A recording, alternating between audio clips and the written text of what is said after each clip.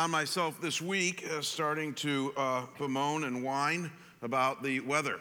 And I was starting to complain to Kim, driving on the road, saying, oh, no, I said 5 more months, of this. And then I woke up this morning, and there was a text that I got from a dear friend in Cleveland, and it's an inch of snow on his cars.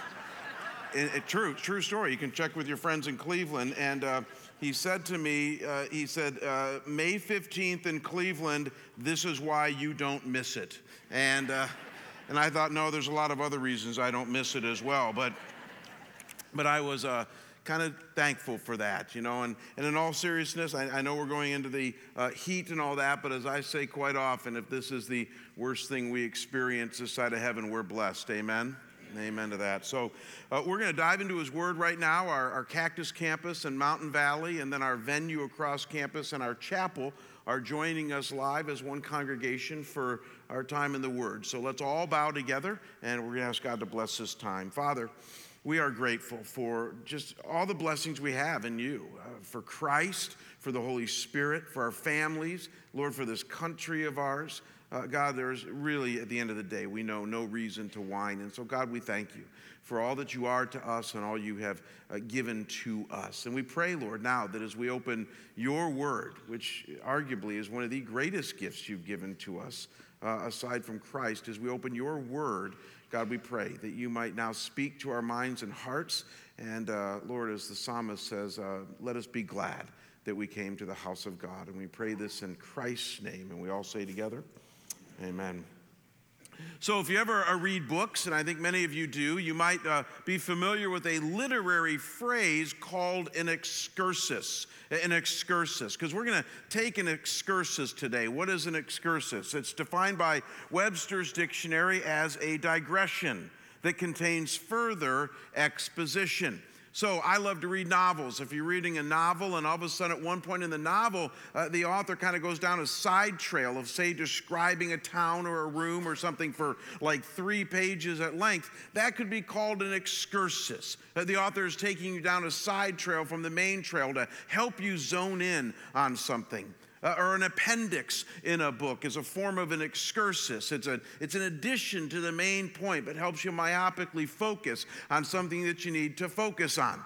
It's called an excursus. It's a digression that contains further exposition. And we're going to engage in an excursus here at our church today. As many of you know, this spring here at Scottsdale Bible, we've been studying the Gospel of John, specifically chapters 7 through 11. And as we've been going through these chapters, we're about halfway through, we have been noting no less than 10 key traits that are needed to be a follower of Jesus Christ. 10 things that we need to know so that we can become more fully devoted followers. So we've been looking at things like this: the fact that God gives us his revelation in Jesus, the fact that we need to be thirsty, have clarity, be men and women of grace, have a life of closeness to God. And as Rustin talked about last week, even this idea of freedom. All things needed to be followers of Jesus Christ. But today, as we wrap up chapter 8 of John's Gospel, it is time for an excursus, a digression that contains further exposition, because the trail that John takes us down today does not contain necessarily another trait that's needed to follow Jesus. No, not at all. He's going to take us down a trail today that very simply but powerfully lays out who this Jesus is that we are following. The closing verses of chapter 8 are all about Jesus' identity. They're about who he is and why it's so important that he is the one that we are following. And they are arguably some of the most important verses in all of John's gospel, if not all of the New Testament or the Bible as a whole. And I want to prepare you before we dive in, because we're going to dive in about 20 seconds. I want to prepare you that we're going to dig deep here today. And so I need you, if you ever have, to do your best to follow along closely, tune in with your mind and heart, and let's all try to understand the flow of these 12 verses that we're going to look at here, because they give us a keen understanding of Christ, an understanding that can change our very lives. So here's what I'm going to do. I'm going to walk you through these 12 verses, noting some very important details as we do so that we can all understand what Jesus is getting at here. And then in a few minutes, we're going to put all this together by noting three profound implications of what Jesus is laying out here. So if you brought a Bible, I want you to turn to John chapter 8, verses 48 to 59. They're the closing verses of John chapter 8. If you didn't bring a Bible, that's okay. I'll put the scriptures up here on the monitor as we walk through it. And the only thing you need to know before we take our deep dive about the context here is this. And that is that Jesus is in the middle of a very tense discussion with the religious leaders of his day. I mean, like really intense. And he's bantering back and forth with them about who he is and why he came to earth in the first place. And he's about to take them, and by extension then us, to the mountaintop of insight and understanding of who he is. So picture the Gospel of John up to this point, all hiking up Mount Everest in their understanding of Jesus. We are now about to summit Mount Everest. We're just a few steps away from the mountaintop of understanding, and Jesus is going to take us these last few steps here in John chapter 8. And it all begins with the Jewish religious leaders taking the first shot at Jesus here, and look at how it starts in verse 48.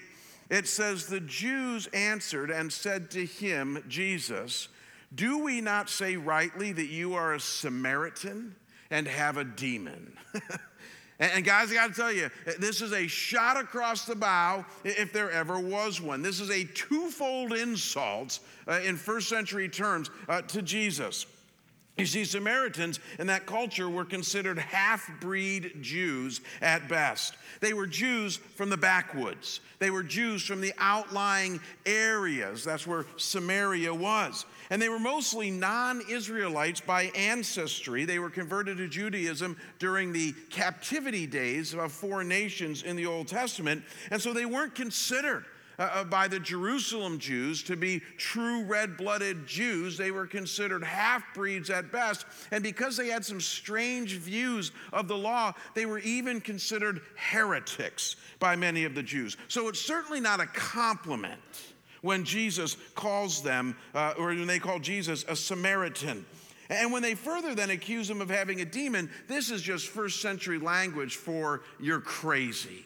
I mean, that's what they're saying there. Demon-possessed people in that culture didn't think in their right mind. They didn't say things that made sense. And so they're saying to Jesus, "You're just absolutely nuts." And so add it all up here. No matter how you look at this, it's racist at best. It's character assassination at worst. That's the note that they begin on with Jesus here. And Jesus is going to respond. But he's not going to respond how maybe some of you would respond. Look at verses 49 to 51. Jesus answered and said, "I do not have a demon, but I honor my Father, and you dishonor me. But I do not seek my glory. There is one who seeks and judges. Truly, truly, I say to you, if anyone keeps my word, he will never see death." Now, this is a very interesting response, gang, that Jesus gives here. And things are obviously starting to heat up. And what I need you to see more than anything else is that Jesus' first line of defense here is simply to put the burden of proof back on them. He says, "You say I have a demon, I say that I don't. You say I'm crazy, I say I don't." He says, "But you see, I'm really close with the Father." He's going to take them somewhere with that. "I honor the Father, and you're dishonoring me. I do not seek my glory, but there is one who seeks and one who judges, and he's going to judge you guys real soon and show that you're wrong about me." And then Jesus drops the first bomb here. I put it in yellow when he says, "If anyone then keeps my word, he will never see death." And the reason that these words are so explosive, the reason I call them a bomb, is that in any good Jew's mind in the first century, they would have said, well, wait a second. The Old Testament says that we're to keep God's word, and that if we keep God's word, then we have the best shot at eternal life. And yet you're saying here we need to keep your word to have eternal life. Sounds like you're equating yourself with God. See, they're starting to get what Jesus is leading them toward here, and they don't like it. And so the religious leaders are obviously going to jump all over that one. And so look at what happens now in verses 52 and 53.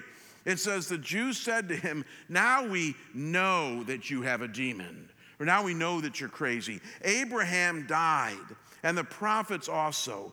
And yet you say, if anyone keeps my word, he will never taste death. Surely you are not greater than our father Abraham, who died. The prophets died too. Whom do you make yourself out to be? And so what I need you to see here, because again, if you don't understand the Old Testament, some of this will be hazy to you. They are pulling their ace in the hole here. They're pulling what we're going to call the Abraham card. And what the Abraham card is all about is simply this, that in the Jew's mind in the first century, and for many Jews even still today, Abraham is the most significant Old Testament leader of them all. He was the founder of the entire nation Israel. He was the first of 3 patriarchs in the book of Genesis. He was the one who started the entire ball rolling.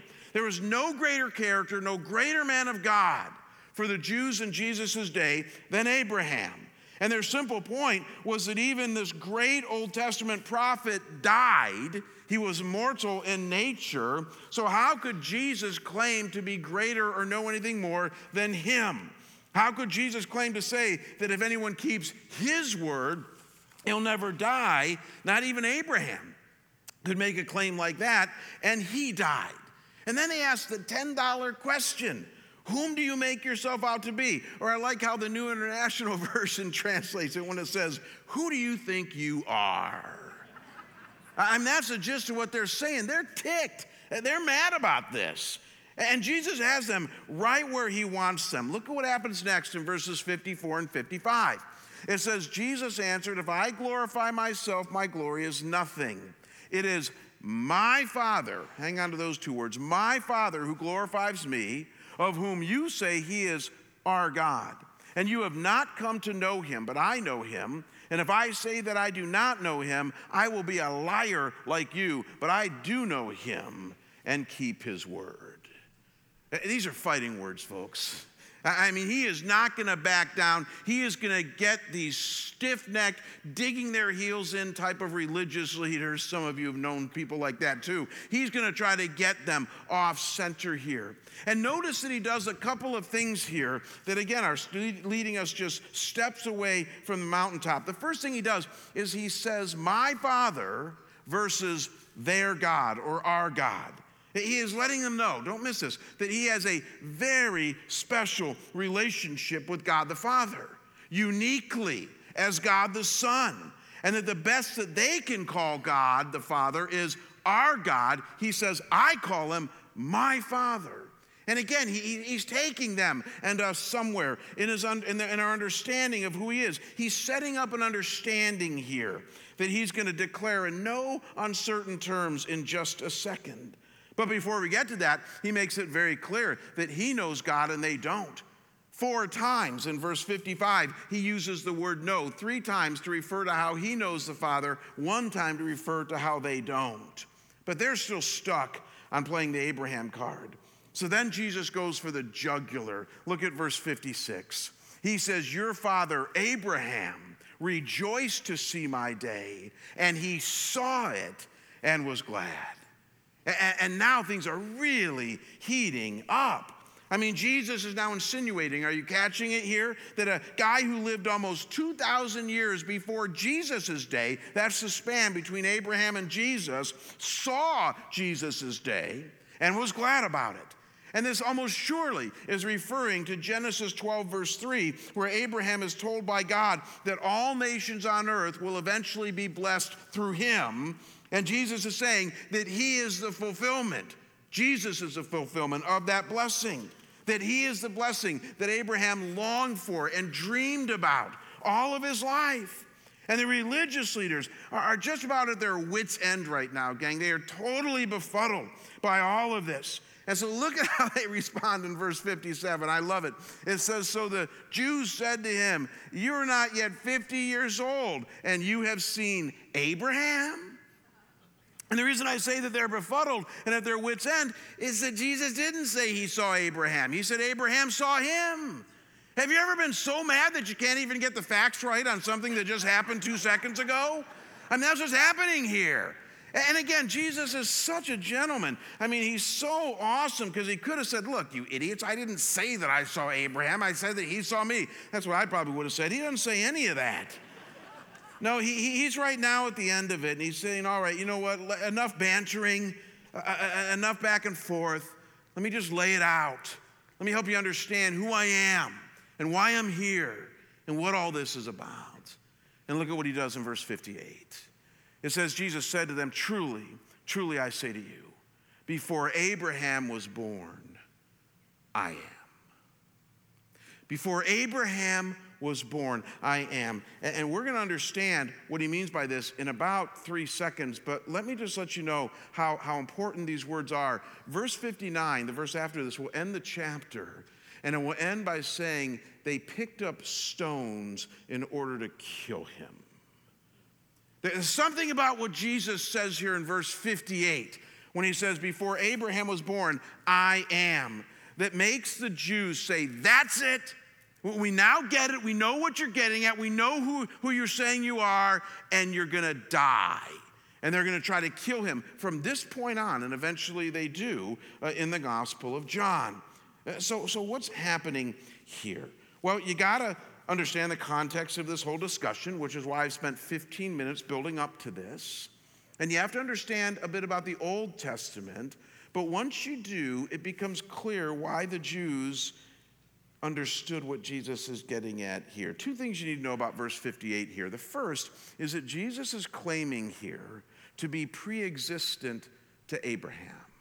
I mean, that's pretty clear by the context here. He says, before Abraham was born, I am. That phrase, I am, in the original Greek that John was written in, is the Greek phrase ego eimi, and it simply means, it's rightly translated, I am. The reason that it's important you know that is because it is a present tense, continuous phrase. I am. I mean, if you walked into a room today and you said, I am here, somebody would get very clearly the fact that present tense right now, you were here and you're going to continue to be here, at least for the short term. That's the way we use that phrase. That's exactly what Jesus was saying, that before Abraham was born, I am. I like how one Bible expert says it. He says this is a phrase denoting continuous existence. Someone who has no beginning, no end, but eternal existence. It's a phrase of pre-existence. He's saying before Abraham was even on this earth, I existed. And we're going to see in a minute how and why he existed. But the first thing you need to understand is that Jesus is claiming pre-existence to Abraham here. Now, this understanding alone, however, does not necessarily mean that Jesus is God. A lot of people will point to this and say, well, he's the great I am. He says that before Abraham existed, he was, so therefore he's God. Well, not necessarily, because even people who believe in reincarnation, think about it with me, could claim this, right? I mean, I don't believe in reincarnation. I hope you don't either, because the Bible talks nothing about it. But religions that do believe in reincarnation could make the claim that before Lincoln was, I am, right? Because that's what reincarnation argues. And I don't think that's what Jesus is getting at here. So there's a second thing that we need to understand about Jesus' words here that give us that last final step to the summit in our understanding of who he is. It's that last final step that caused the Jewish religious leaders to pick up the stones and say, that's it. And here it is. And that's that not only is Jesus claiming to be pre-existent, he is claiming here a title that is reserved only for God. And the Jews knew it. You see, they knew when Jesus uttered those 2 words, I am, exactly what he was getting at. You know, it might seem weird to 21st century ears, but that phrase, I am, again in the Greek, ego eimi, was actually not allowed, you'll like this, was not allowed to even be uttered in ordinary speech by the Jews in the first century. And you and I got to ask the question, well, why? I mean, why would they not be able to use a simple phrase like I am? And it's because it was a clear reference to Yahweh, to Jehovah, to God himself. And it goes all the way back to when Moses was confronted by God on the mountain in the early chapters of the book of Exodus. Many of you might remember the story. God is in the process of sending Moses to Pharaoh in order to release the Israelites from Egypt. And Moses is kind of nervous about all of this, so he asks God what he should say to the Israelites that might convince them that it is truly God who's telling Moses all this. It's a legitimate request. And here is God's answer in Exodus 3, verse 14. It says, God said to Moses, I am who I am. And he said, thus you shall say to the sons of Israel, I am has sent you. Whoa. So God's saying, I am who I am. I mean, that's a phrase of ontology, that I am who I am. I'm eternal existence. I am God. And then God bounces off that and says, so why don't you tell the Israelites, I am has sent me to you. And so this little phrase, I am, ego eimi in the Greek, over the 1,500-year period from Moses' day to Jesus' would actually become a title for God. And because the Jews didn't speak the name of God except in very reverent circumstances, they couldn't say the phrase I am except in contexts of worship. In fact, we know for a fact that this phrase I am was used during the annual Feast of Tabernacles for the Jews, and then a few other times during the Jewish worship year, but not much more than this. It was a holy and set-apart title for God. And Jesus is using it here in light of himself. Before Abraham was born, I am. He's talking about his pre-existence on an ontological level, and then on a personal level, he's declaring a title for himself that was only reserved for God. And the Jews knew exactly what he meant by this. And here's what you and I learned from this. This is our main point today. And that is that Jesus then pre-existed from all eternity. And the reason that this is important is because the fact that he pre-existed from all eternity as the great I am means that he was God, that he is God, the second person of the Trinity come to us. He was God the Son, come to this earth to bring us back to God the Father. And Jesus couldn't be more clear about all of this, gang, in the 12 verses here. I mean, let's add it all up. He begins by saying that he has the words that lead to eternal life. But wait a second, only God has it. Okay, yeah. So Jesus has the words that lead to eternal life. He then says he's greater than even the greatest prophet in all of the Old Testament, and that he comes from the Father and seeks only what the Father wants him to seek. And that the reason that all this is true is because he is the great I am. He's basically telling them and us he's not just some other holy man spouting off some new religion. I mean, we've had enough of those. No, he's the pre-existent God of the universe, the maker and creator of all that we see and do not see. Come here as God the Son to connect us eternally with the triune God. That's who Jesus is. That's why he came. And this is the excursus, the trail that John sees it very important that we go down today before we move on with any of these other traits. And so in our short time remaining today, I want to wrap up by noting 3 key implications for you and me today of Jesus' preexistence. Because this is important, you and I wrestle with it. If we ended right now, which we could, you'd say, nice theology lesson. And it is a good theology lesson. I hope you could make this same flowful argument on what Jesus is getting at here with your friends and coworkers so that they can get to the mountaintop of Everest. But if we don't then help us and others understand what the implications are of this, then it's just a good theology lesson. So 3 things. And here's the first thing. The fact that Jesus preexisted means he still exists now. And boy, does this one have teeth.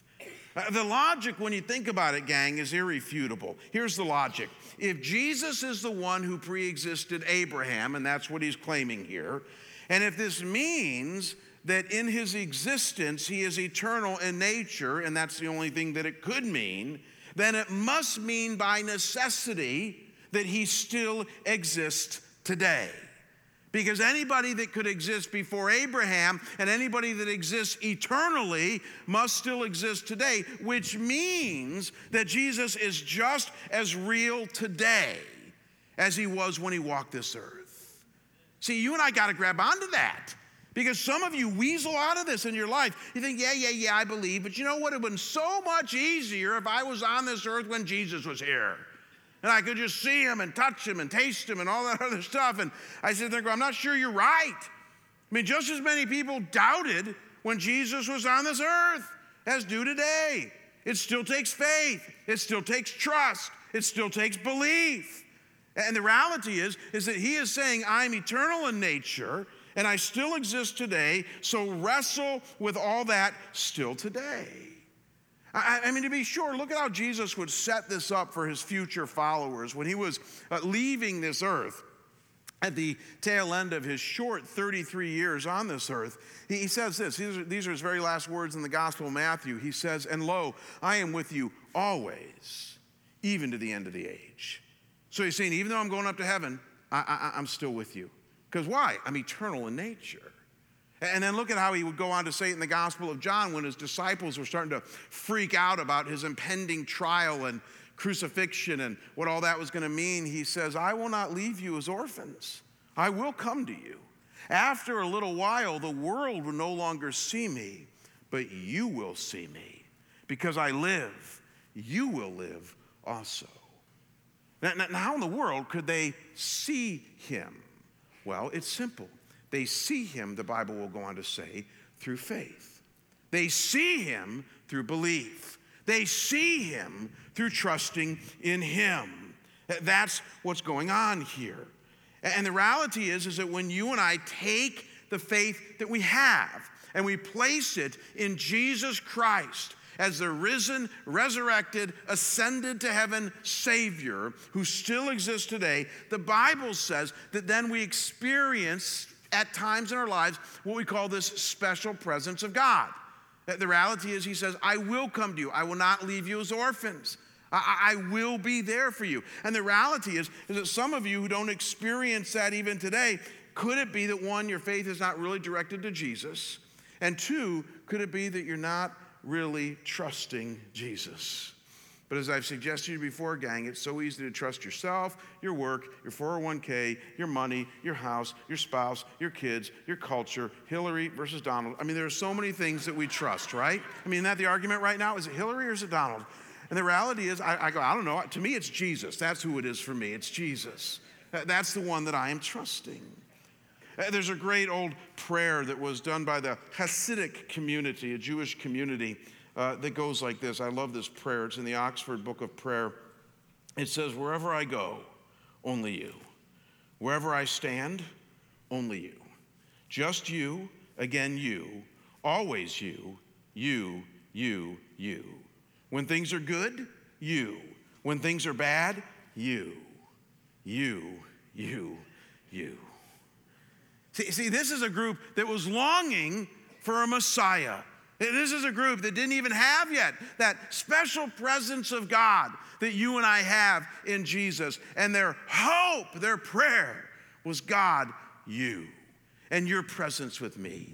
That you and I have every reason to believe and trust that our risen Savior is with us. And as you believe it, he even says, I'm going to give you a taste of it that eventually you're going to have fully in heaven, but I'll give you a taste now. And so I love how Johnny Erickson Tada said it years ago. She's a quadriplegic, one of the greatest champions of the disability movement, a strong Christian in her own right. And at one point in her writing, she said this. She says, you don't have to be alone in your hurt. Comfort is yours. Joy is an option. And it's all been made possible by your Savior. He went without comfort so that you might have it. He postponed joy so that you might share in it. He willingly chose isolation so that you will never have to be alone in your hurt and sorrow. You see, Jesus did go to his death, and he died a lonely death for you and for me, but he rose a victorious Savior. And he ascended into heaven, and he said, you are not alone. I will never leave you or forsake you. I will come to you. And the reason, the whole linchpin that you and I have this hope, gang, is because he is the pre-existent one. He is the great I am. And because of that, our faith is not in vain. That's the first implication. Now, a second implication, we're going to kind of switch gears here, of Jesus' preexistence is this. And that is the fact that Jesus preexisted means he is who he said he is. Now, what do I mean by that? One of the things that kind of drives me nuts in the way that you and I interface with the world around us with what we call apologetics, defending our faith, is that we get sucked into so many side trails. Have you ever noticed that? Oh my gosh, I mean, you try to talk to somebody about Jesus and Christianity, and before you know it, you're talking about creation versus evolution, morality and the culture wars, family values versus new values, social and political issues, the church, whether it's filled with good people or bad people, like both, the religious history, like the Crusades and all of that, whether the Bible's really the Word of God, philosophical issues like the nature of evil. I mean, have you been down this road before? Like so many side trails that we go down. And these are all good and fine discussions, but here's my point, and here's something we learn from this text here today. None of those discussions are the core of the arguments. Do we all understand that? Maybe you don't, because it looks like you don't. I'll explain. None of those are the core of the argument. In other words, the core of the argument is who is Jesus. The core of the argument is exactly who is this guy and why did he come to earth? And everything else is gravy. Everything else is one big excursus, one big side trail. And I'm not saying they're bad side trails, and sometimes people can get to the main trail through the side trail, but me, I'd rather stay on the main trail.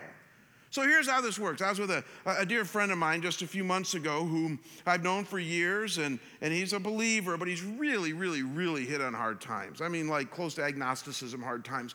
And we were meeting to try to talk about his faith or what's left of it. And I got sucked into all these things, like he's wrestling with, creation versus evolution, and, the church is full of hypocrites, and, my answer to that one, right? Is no, it's not full. We got room for one more. But anyways, the church is full of hypocrites, and, I got answers to all these issues, by the way, the problem of evil, and the Crusades, and all this. And again, after about an hour of this, and it was going nowhere, I finally said this to him, and I've done this a lot before. I said, look, here's what we're going to do, because we got about half an hour left. I said, I'm going to give you all of it. I'm going to give you all of it. For this moment, because I'll come back to it, but for this moment, I'm going to give you you win on all that stuff. Evolution's correct. Hillary's the best candidate. I know some of you, that's like, yeah, I'm going to give you all of it right now. And I said, and as I give it all of it, I want to do just one thing. I want us to spend the rest of our time talking about Jesus. You know what my friend said to me? He said, I don't want to do that. Now that surprised me a little bit. That it doesn't usually work that way. And the reason is, though, is that my friend was pretty smart. And he knew something about where that was going to go that we learned from Patricia Heaton. Look at what Patricia Heaton says, that actress from Everybody Loves Raymond, who's a conservative Catholic. She says, I think Jesus is a scary subject. God you can make into anything you want, but confronted with Jesus, you have to say, I believe that or I don't. It's very powerful. And see, my friend knew that. You see, he knew that if we could establish who Jesus is, as the great I am, and here's what I need you guys to see, all that other stuff will fall into place. Honestly, some of you are really worried about your kids. Just get your kids to fall in love with Jesus again, and I promise you, they might not live all the lifestyle stuff you live because you're really boring, but the reality is that they will start to make choices based on the Word of God. Because the reality is that they fall in love with Jesus, if they have a right understanding of Him, they're going to start to believe the Bible again. They're going to start to believe what God says. They're going to start to want to live a life of righteousness. That's how it works. And by the way, some of you are saying, well, I don't know if that'll happen. I don't know. Well, if it doesn't happen that way, then they're still messed up. Amen? What if they just start agreeing with you in all your lifestyles and values, but don't believe in Jesus? Wouldn't that just be wonderful? No. That'd be awful, because they believe everything you said, and they're still going to go to hell. You don't want that one. No, you want them to go to heaven, and then from their right understanding of Jesus and going to heaven, everything else will fall into place. Does this make sense to you guys? It does to me. And the reality is that we need to help people understand that the reason that Jesus can declare that he's the great I am means that everything he says about himself then is true. This was C.S. Lewis's great argument, gang. Lewis argued that if you could just convince people of a rudimentary understanding of Jesus, like dominoes falling, the rest of the stuff's all going to fall into place.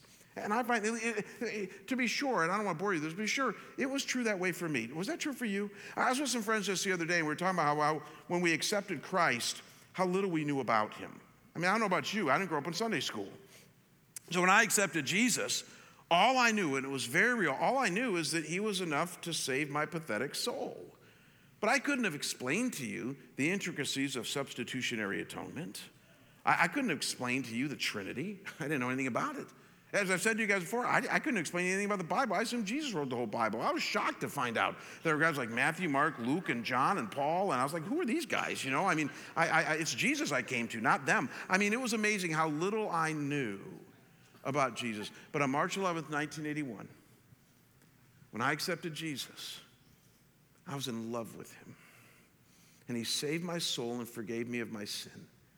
And over the next few years, the understanding and all those other issues started to fall into place. And that's precisely how it's to work. So why in the world then, when we're trying to help people have that same experience, do we spend all this time on the side trails? If he is pre-existent, if he is the great I am, then let's help people understand that. Because by understanding that, all else will fall into place. And then a third implication of this, because we're just about out of time. He still exists now. He is who he said he is. And then thirdly, and this one is the most intimate, is that because Jesus pre-existed, it means you can exist forever with him. You know, the reason I end on this note here is because this is really the point of this passage. As many of you know, I'm a purist when I teach and understand the Bible. By purist, I mean we have to really stay close to the text and what the Bible means when it says what it says. And when you look closely here at these verses here, in verses 48 through 59, what you can't miss is that Jesus really has one main reason for telling us he's the great I am. Let me remind you of it. Look again at verse 51. Jesus says, "Truly, truly, I say to you, if anyone keeps my word, he will never see death." And then he goes on to lead us to the mountaintop of the fact that he is the great I am. But this is his main reason for telling us this, so that we might be willing to be those who keep his word, who believe and trust in him, who become followers of him, and ergo, as a result of that, have the hope that we will never see death. And what he means by that is that even when your body stops working, that's not the end. That you'll spend eternity with him. I want to close with this. You know, when I do funerals, and I do quite a few of them, I'm a pastor, I almost always use a favorite quote of mine from Billy Graham. Billy Graham I never saw as a very funny man, but he once said something that I thought was actually kind of humorous. He once said that death is the most democratic experience in life because we're all going to get a chance to participate. Well, I thought it was funnier than some of you guys did, but I think that's a really funny phrase. Because you think about it. And I know no one likes to, the reason you didn't laugh is because nobody likes to think about their own death, right? I mean, I don't sit around thinking about that, but, you know, the older you get, the more you start to think about it. And the reality is that Christians should be the least afraid of death out of anybody on planet Earth. And yet I find sometimes Christians seem to be the most afraid. And I have a psychological reason for that. We are high control people who are rather anxious. And so the reality is that we tend to be that way. But we need to work on that part of our soul. Because the reality is that if Jesus is the great I am, you have nothing to fear in death. And I can't say that strongly enough to you. You have nothing to fear. My friend Tom Schrader brags that he does the best funeral in Phoenix. And I always think that's funny. I always say, Tom, why would you brag about that? But two, what do you mean by that? And Tom said, the reason I do the best funeral in Phoenix because I stand up there at every funeral I do and I say about the person who has died, I am so jealous of him or her. I'm so jealous because they get to go be with Jesus and I have to be stuck in this dump. That's what Schrader would say. And guys, whether you like that phraseology or not, here's the deal. That is really good theology. I mean, that's the way Christians need to think. I mean, do you guys realize that on heaven's worst day, it will make Scottsdale's best day look like crud? I mean, do we all understand that? This is not our Father's world. World's been turned over to Satan. This is not our home. And many of us get so stinking comfortable here that it just drives me bonkers. And again, it's really easy to do that, but guard your soul from that. I'm not saying don't enjoy life. I think you should. But please understand that you were made for eternity. And the fact that Jesus is the great I am means that as you believe and trust in him, you're going to spend eternity with him. And I love this image, that this life is like one grain of sand on the beach of eternity. This 80 years, 90 years, whatever it will be for you, is so short compared to what it will be with him for all of eternity. And that is all tied to the fact that he is the great I am. In a few weeks, couple weeks, we're going to have an altar call here at our church. We're going to give those of you who are staying with us in this series a chance to formally respond to Jesus Christ as Lord and Savior. But today's a good day, too, to have that kind of response. So as I close in prayer, what I'd like you to do is all bow, and then let me speak to those of you who might be ready to receive Christ. So let's all bow right now as we close in prayer. Father, if I don't miss my guess, there might be some of us here today that for the very, very first time have what we might call a clear understanding of who Jesus is. God, there's lots of things that people say today about Jesus. We see PBS specials and History Channel specials and all these things, and yet, Lord, really the only document we should trust, as you know, is what you've written in your holy word. And so, God, we've seen today with absolute clarity that he is the pre-existent one. He is God come to this earth as God the Son to bring us to the triune God, Father, Son, and Holy Spirit. And so, Father, we also know that the main requirement, really the only requirement that he then asks to incorporate this into our lives is to believe and place our trust and faith in Jesus. So, Lord, right where some of these people sit here and at Chapel and Venue and Cactus and Mountain Valley, God, they believe and trust in you. Lord, there might be some here today who need to place their faith in you, and right now where they sit, they place their faith and trust in you and say, I believe and I trust.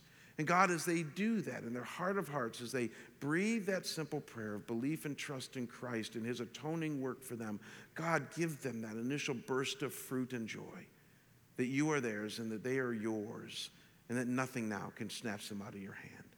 May they mark this day as the day of their salvation. And Lord, for the rest of us who can at times get so beaten down in life, even placid in our faith, God, may today be a very living, vivid reminder of the Jesus that we serve, and that greater is he who is in us than anyone or he who is in this world. Thank you that you love us. Thank you that you're the great I am. And we pray these things in Jesus' holy and precious name. And we all say together, amen. Amen. God bless you guys. Have a great day.